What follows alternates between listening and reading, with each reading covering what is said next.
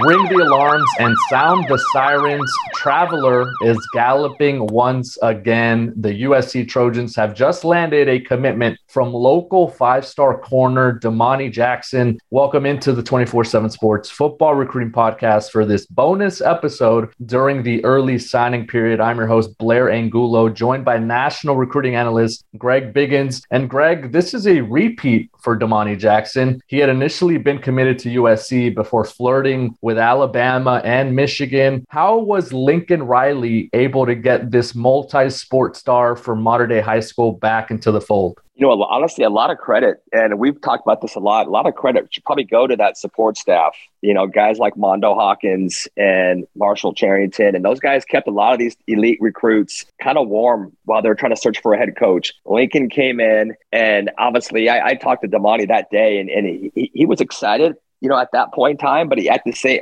I'll be honest, he was all Alabama at that time still. You know, he said Lincoln's going to turn things around. You know, then he went and met him, did visits, did a couple on-campus unofficials. And I got the sense that, you know, he liked it, but he was still Bama. And then I think the big thing for USC, you know, was the news of Dante. You know, he's coming back and he's going to be part of that staff. And there was no player-coach relationship that I've seen in this cycle that's tighter than Domani with Dante. It's crazy how close those two are. And it goes back to like 8th grade when Dante was recruiting him at previous stops. Oregon, obviously, and I think even before he got to Oregon, he might have already been recruiting Domani. So they're super tight. And like I said, I think that's what put him over the top. You know, he was a strong, heavy lean to Bama. In fact, I even put it in my article where he was essentially a silent commitment to Bama until about a week ago. And that's when we started to hear about, you know, Dante's going to come back in some capacity. And that pushed USC over the top. They're already making a push. I think he likes the idea of being kind of a hometown hero coming in, kind of rebuilding that USC brand and that image, being able to come in and play right away for a coach now that he loves, that he's comfortable with. He likes that defense. Alex Grinch has said, hey, we're a press man defense. You're going to be at the line of scrimmage, you know, and get your hands on guys. And if you know Domani, man, he's a really physical, aggressive kid, man. He loves to play that style. So I think all of those things, kind of like a perfect storm,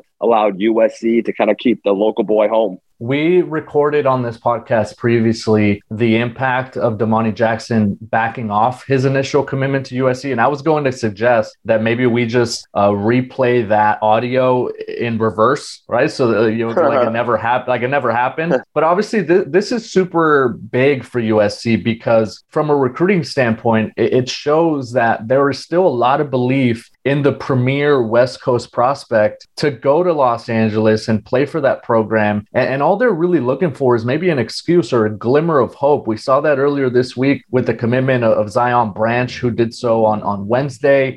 He's another elite defensive back from Bishop Gorman. And I think once these players start to see other big-time players believing in a movement or realizing that they could build something together, I mean, this could be the start of that foundation that Lincoln Riley has been talking about. Yeah, no, their 2023 class is going to be huge, right? You mentioned Zion. I think we both think Zach is probably leading there. Makai Lemon is already committed. Malachi Nelson is already committed. I mean, there's some elite tight ends that are looking at them seriously. I think they have a really good chance to finish off 22 pretty strong. CJ Williams, I think, is a strong lead. He's going to announce at the All-American Bowl. I think, like you said, and I've tried to describe this before, you know, when it comes to Southern California players, and we'll even extend that out a little bit to, you know, other parts of the West region, a lot of these guys, but especially in Southern California, they start off with USC as their number one school. So if you're USC, you're already in pole position. You know, when you start out a recruitment, you know, USC is already in first place. And a lot of that is because the parents or the aunt, uncle, the cousin, you know, they all grew up in an era where USC football was what it's, you know, that was what it was all about out here. And then so you can go from first to fourth if you don't produce on the field, or if you have lazy recruiting, or if,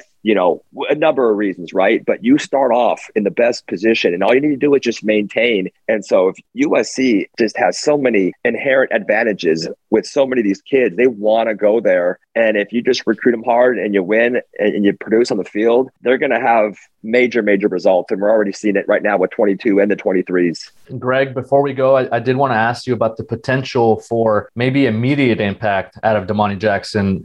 So many years now, I feel like we've been talking about USC five-star prospects or those highly regarded players maybe not meeting expectations. I think from a defensive back standpoint, you could kind of point to a Dory Jackson or even a Biggie Marshall, who was drafted as maybe the defensive backs that in a retrospect standpoint kind of lived up to what we expected them coming out of high school. What do you expect out of Damani once he arrives in LA? I mean, he's probably one of the most gifted athletes that they've ever recruited in the sense of, may not be as like quick twitch, change of direction like a Dory was, but in terms of straight line speed, I truly believe this. And me, I love track.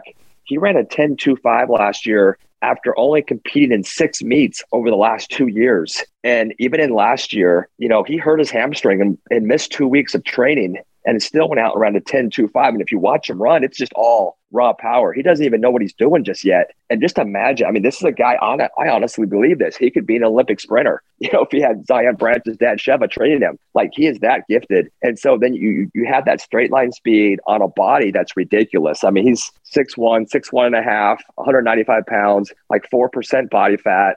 We had him on our freaks list that Andrew Ivins did. And talk about a kid who was doing protein shakes when he was like 3 years old. And his dad was telling me like that was, him and his wife Melon, that's their passion. And so Damani was doing, he was doing a push-up, pull-up program, and he was like 5 and ripping like 10 pull-ups. I can't do 10 pull-ups right now. So the guy is a freak athletically. In terms of his corner ability, I do think he needs to improve in terms of just his short area quickness and change direction. I think sometimes he can get a little stuck. His hips need to loosen up a little bit. Honestly, I wouldn't hate the idea of him actually moving to safety and kind of playing almost like a hybrid rover role between a corner and a safety, a Mika Fitzpatrick type of role where he could be a first-round pick and an all-pro and all that. But, he is a gifted athlete who competes hard. He's tough. He's physical. He'll come up and knock you out in the run game. I mean, he is a tough kid with a lot of tools. USC getting a very versatile defensive back in 5-star corner Damani Jackson. Greg, thank you so much for joining us to break it all down. Always fun, Blair.